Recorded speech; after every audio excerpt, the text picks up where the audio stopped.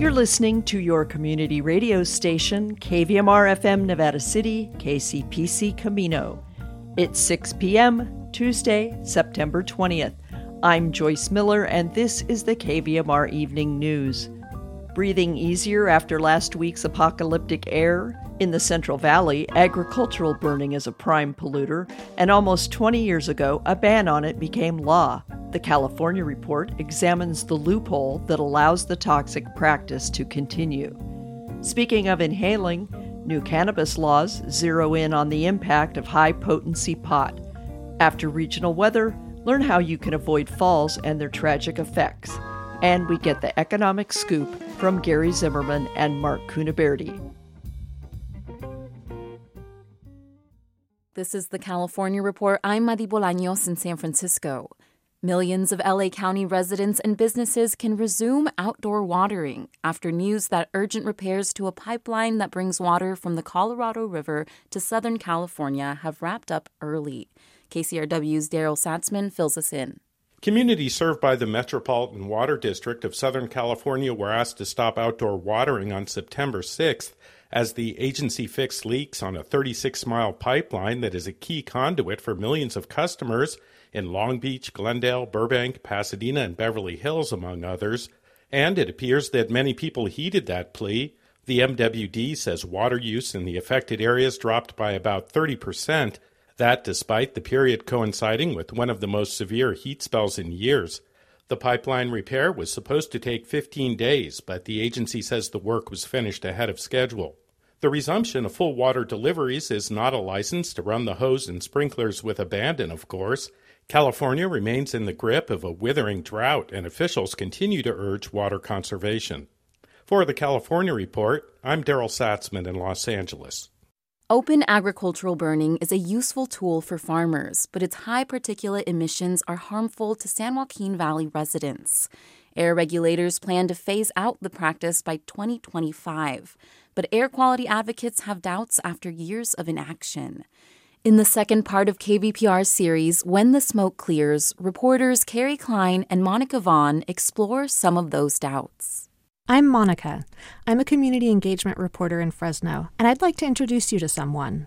My name is Norma. I'm a 27-year-old lifelong resident of the Central Valley. Norma Vargas spends a lot of time thinking about breathing. She deals with chronic, severe asthma. You can't breathe in all the way, and you're starting to gasp for air. She grew up in Lindsay, surrounded by orange groves. When those trees grow old and unproductive, farmers burn them to clear their fields.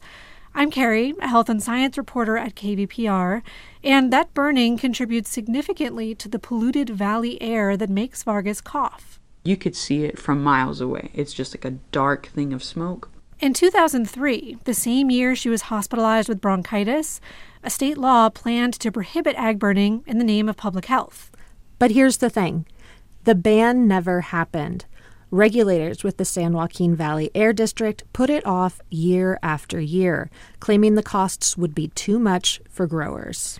That's one reason why Mark Rose of the National Parks Conservation Association argues the Air District has prioritized agricultural profits over health for decades.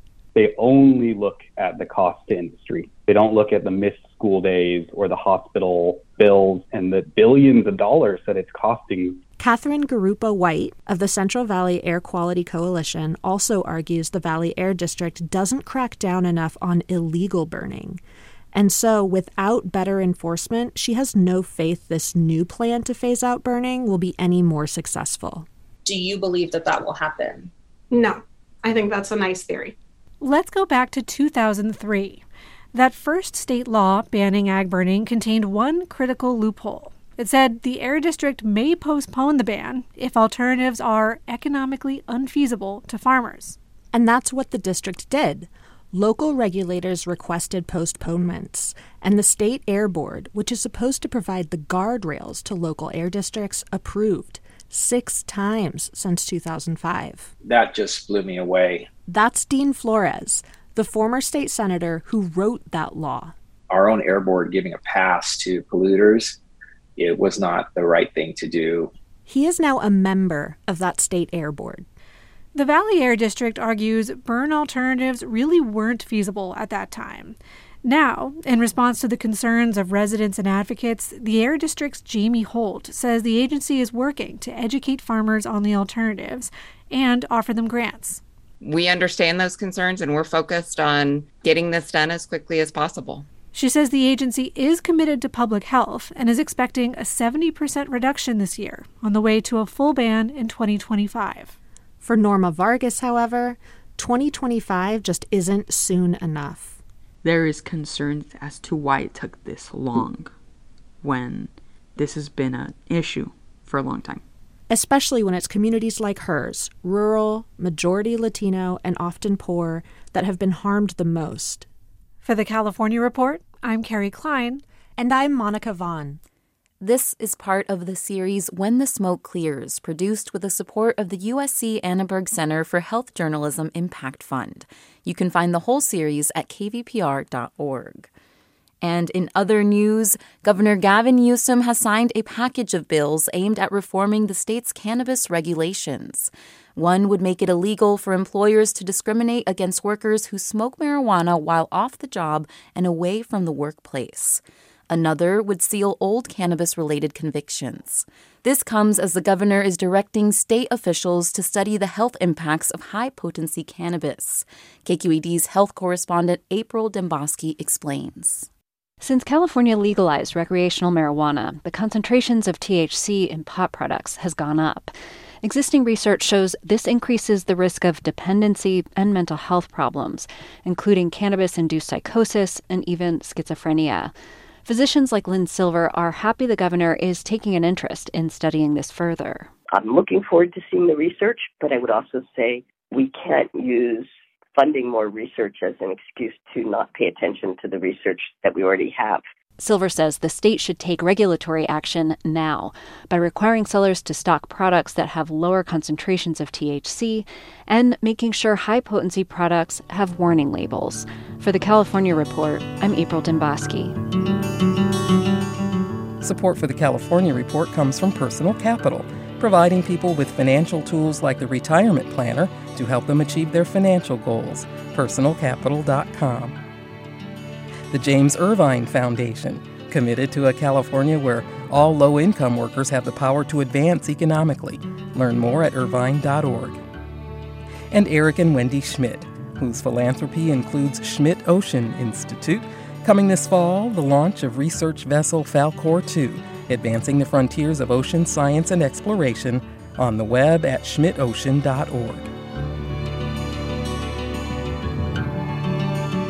And that's the California Report for Tuesday, September 20th. We're a production of KQED Public Radio.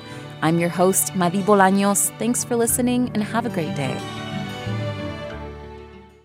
Falls happen to everyone, and taking a tumble can change your life. An event on Thursday in Grass Valley could also change your life by teaching you how to stay safe and prevent falls and their sometimes tragic consequences. KVMR News Director Claudio Mendoza finds out more from Holly Grimaldi Flores, coordinator for the Nevada County Falls Prevention Coalition. Although it may not be something that many of us think much about, falls are a real threat to our health, especially as we age. In fact, according to the Centers for Disease Control and Prevention, falls are the leading cause of both fatal and non-fatal injuries among older adults. 1 in 4 adults go to the emergency room each year over the age of 50. And 50 to 64 is about half of that number.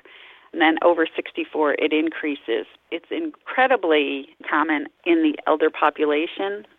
Things like medication, loss of strength, eyeglasses, and then just common things around the house like people trip over their rugs or they don't have anything to hold on to when they get up. In the middle of the night, it's dark, those sorts of things.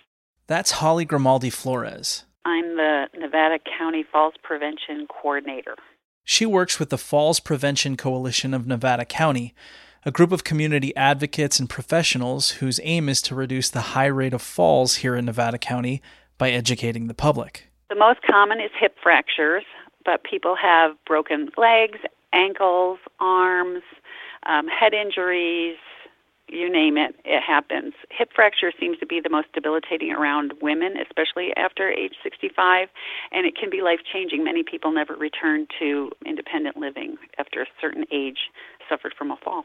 This Thursday, from 9 a.m. to 1 p.m. at the Grass Valley Vets Hall, the Falls Prevention Coalition is holding their annual summit. The summit started about 14 years ago. We missed a couple of years because of the COVID pandemic, of course.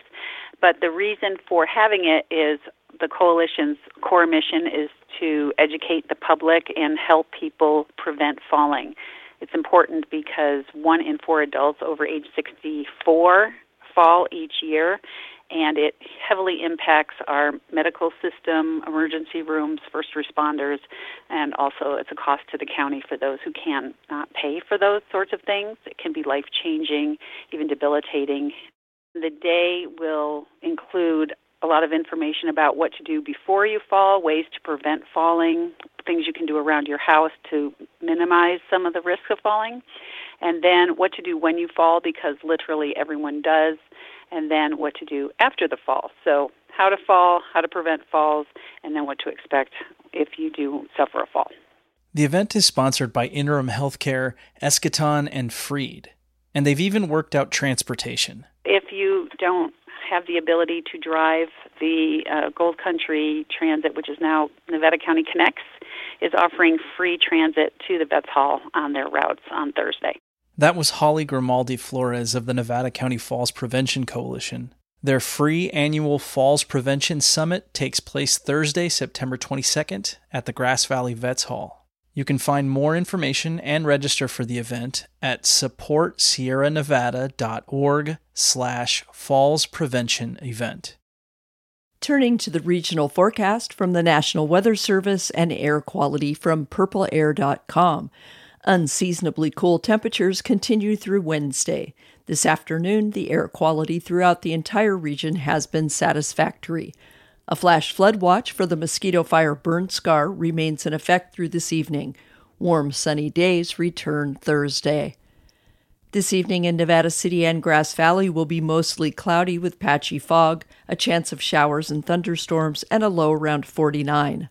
On Wednesday, showers are likely and thunderstorms are possible. Otherwise, it will be partly sunny with a high near 66. Expect patchy fog Wednesday evening. Otherwise, it will be mostly clear with a low around 47. The forecast for tonight in Truckee and Lake Tahoe, isolated showers and thunderstorms with the snow level lowering to 8,500 feet after midnight. The low temperature will be in the mid-30s. Wednesday, expect scattered showers and thunderstorms with snow levels down to 8,300 feet and a high temperature near 53. Wednesday night, we'll see areas of freezing fog and a low around 30 degrees. This evening in Sacramento and Woodland will be mostly cloudy with a chance of showers and thunderstorms and a low around 60.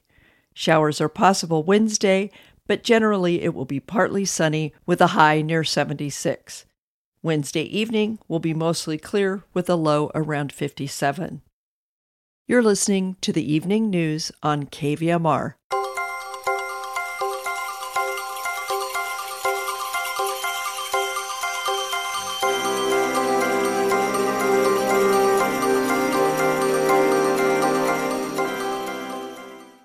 When it comes to the economy, all eyes are on the Federal Reserve this week as policymakers meet and, on Wednesday, reveal their decisions.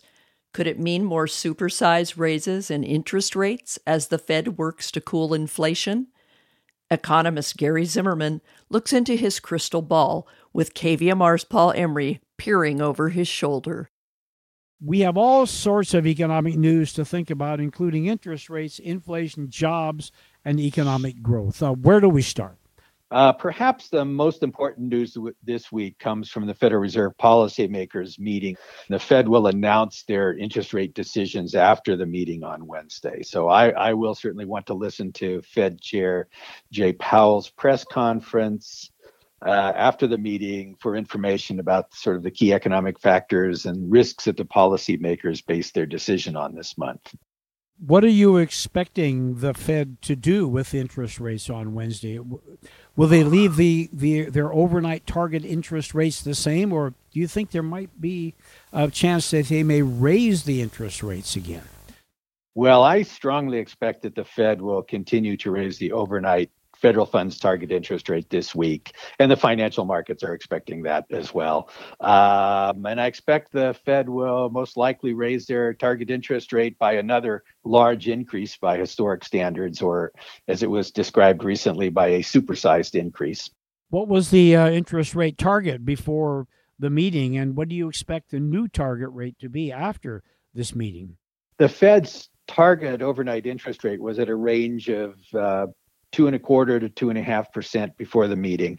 And that's a rate that's about neutral with respect to either speeding up the economy or slowing down the economy. I expect it'll be moved up 0.75% to a range of 3% to 3.25%. And that will put more pressure on slowing down the economy. Okay, one more question, Gary. How quickly might the Fed actions affect the economy? When? Tomorrow, next month, next quarter, next year? What does that look like? Excellent question, Paul. The Fed and other central banks are, obviously are concerned because inflation has not subsided, and the longer it remains high, the more likely it is to become a longer-term problem. However, it's important to remember that, interest rate changes implemented by the Fed take time to work their way through the economy. And the Fed only started raising interest rates, the short-term interest rate, in March, just 6 months ago. And monetary policy takes a while, and certainly 6 months is in that realm. So while we have higher interest rates will quickly impact the financial markets, those increases take time to spread throughout the economy.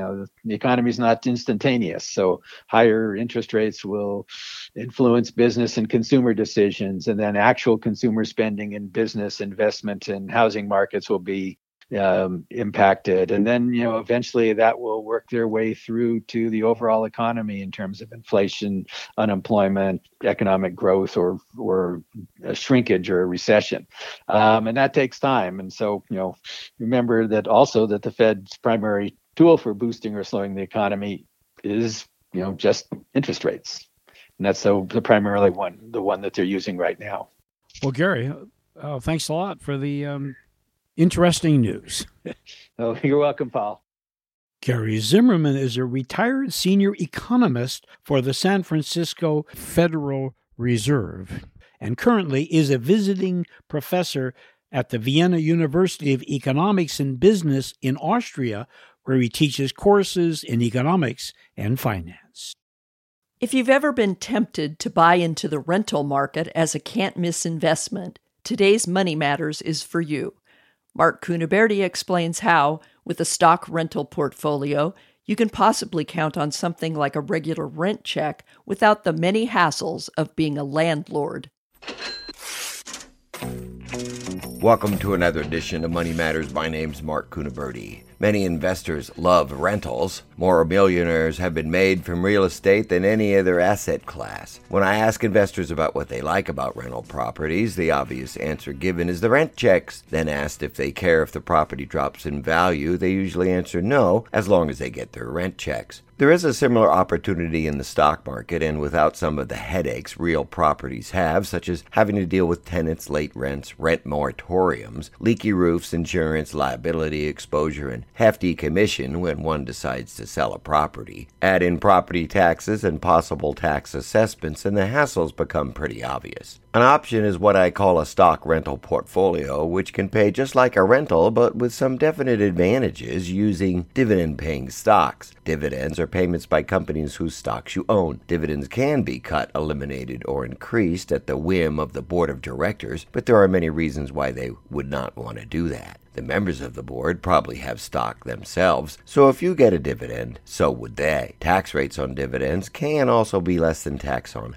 regular income. So in lieu of having a big salary, some VPs might opt instead for lots of stock, reap the dividends, and possibly pay less in tax. A group of stocks called aristocrats have not only paid dividends for more than a quarter of a century or more, but have increased them every year for the same amount of time or more, and that's a requirement to make the aristocratic dividend list. Some have paid dividends and increased them every year for over 50 years, and some even longer. How many landlords out there can say they can increase their rent to their tenants every year? Probably not many. But aristocrat stocks, by definition, have to, in order to remain on the aristocratic list, paid dividends for more than 25 years and increased them for that amount of time and more. Therefore, the board of directors has every incentive to maintain the record of increases to remain on the aristocratic list. The board also knows, should they break the streak of increases, their stock would likely get punished, as not increasing the dividend may mean there are financial issues preventing them from doing so, not to mention angering stockholders who expect annual increases. With a dividend portfolio, there are no tenants, no property tax, no maintenance costs, no vacancies, and no huge sales commissions when you have to sell the thing. There are also no long wait times to liquidate, like waiting for a buyer or a long escrow to cash out. Stocks can be sold usually in microseconds when the markets are open. Can the stocks drop in price? Well, of course they can, but remember, landlords tell me they don't really care if the rental drops in price as long as they get their rent checks. So if stocks drop, but the aristocrats keep their history of paying dividends intact and increasing them every year to boot, you will still get your rent checks. With the advent of the rent moratorium, inflation pushing maintenance and insurance costs up, taxes going up, more wildfires, increasing mortgage rates, memories of the 2008 housing crash, and more consumers struggling due to inflation, the threats to landlords and their financial stability is on the increase. With the possibility of lower tax rates on income through dividends, however, essentially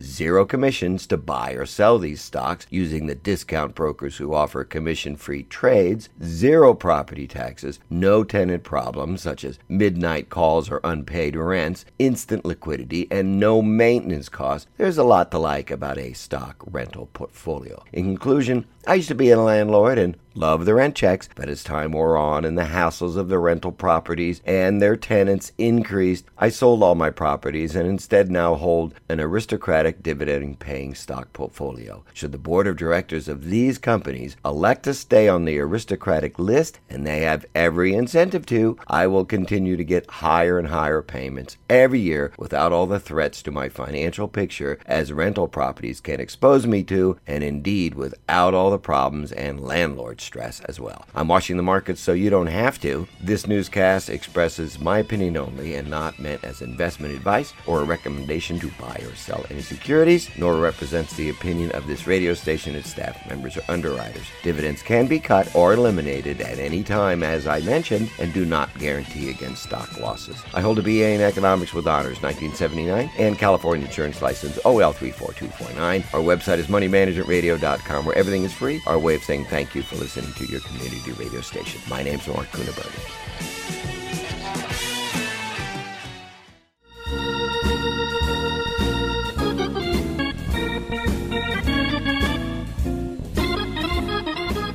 That's our newscast. KVMR Community Radio gets support from Ben Franklin Crafts, locally owned and offering the beauty and color of fall for arts and crafts, home decor, school projects, knitting. Ben Franklin Crafts on Sutton Way, Grass Valley. Online at benfranklin-crafts.com. And Carmen's Garden and Greenhouse, locally owned since 2012 on Loma Rica Drive, Grass Valley, stocking greenhouse coverings and components, down-to-earth amendments, IPM products, and more. Open Monday through Friday, 10 to 5, KARMENS garden.com. This is Joyce Miller signing off. Join us Wednesday evening at 6 for another edition of the KVMR Evening News.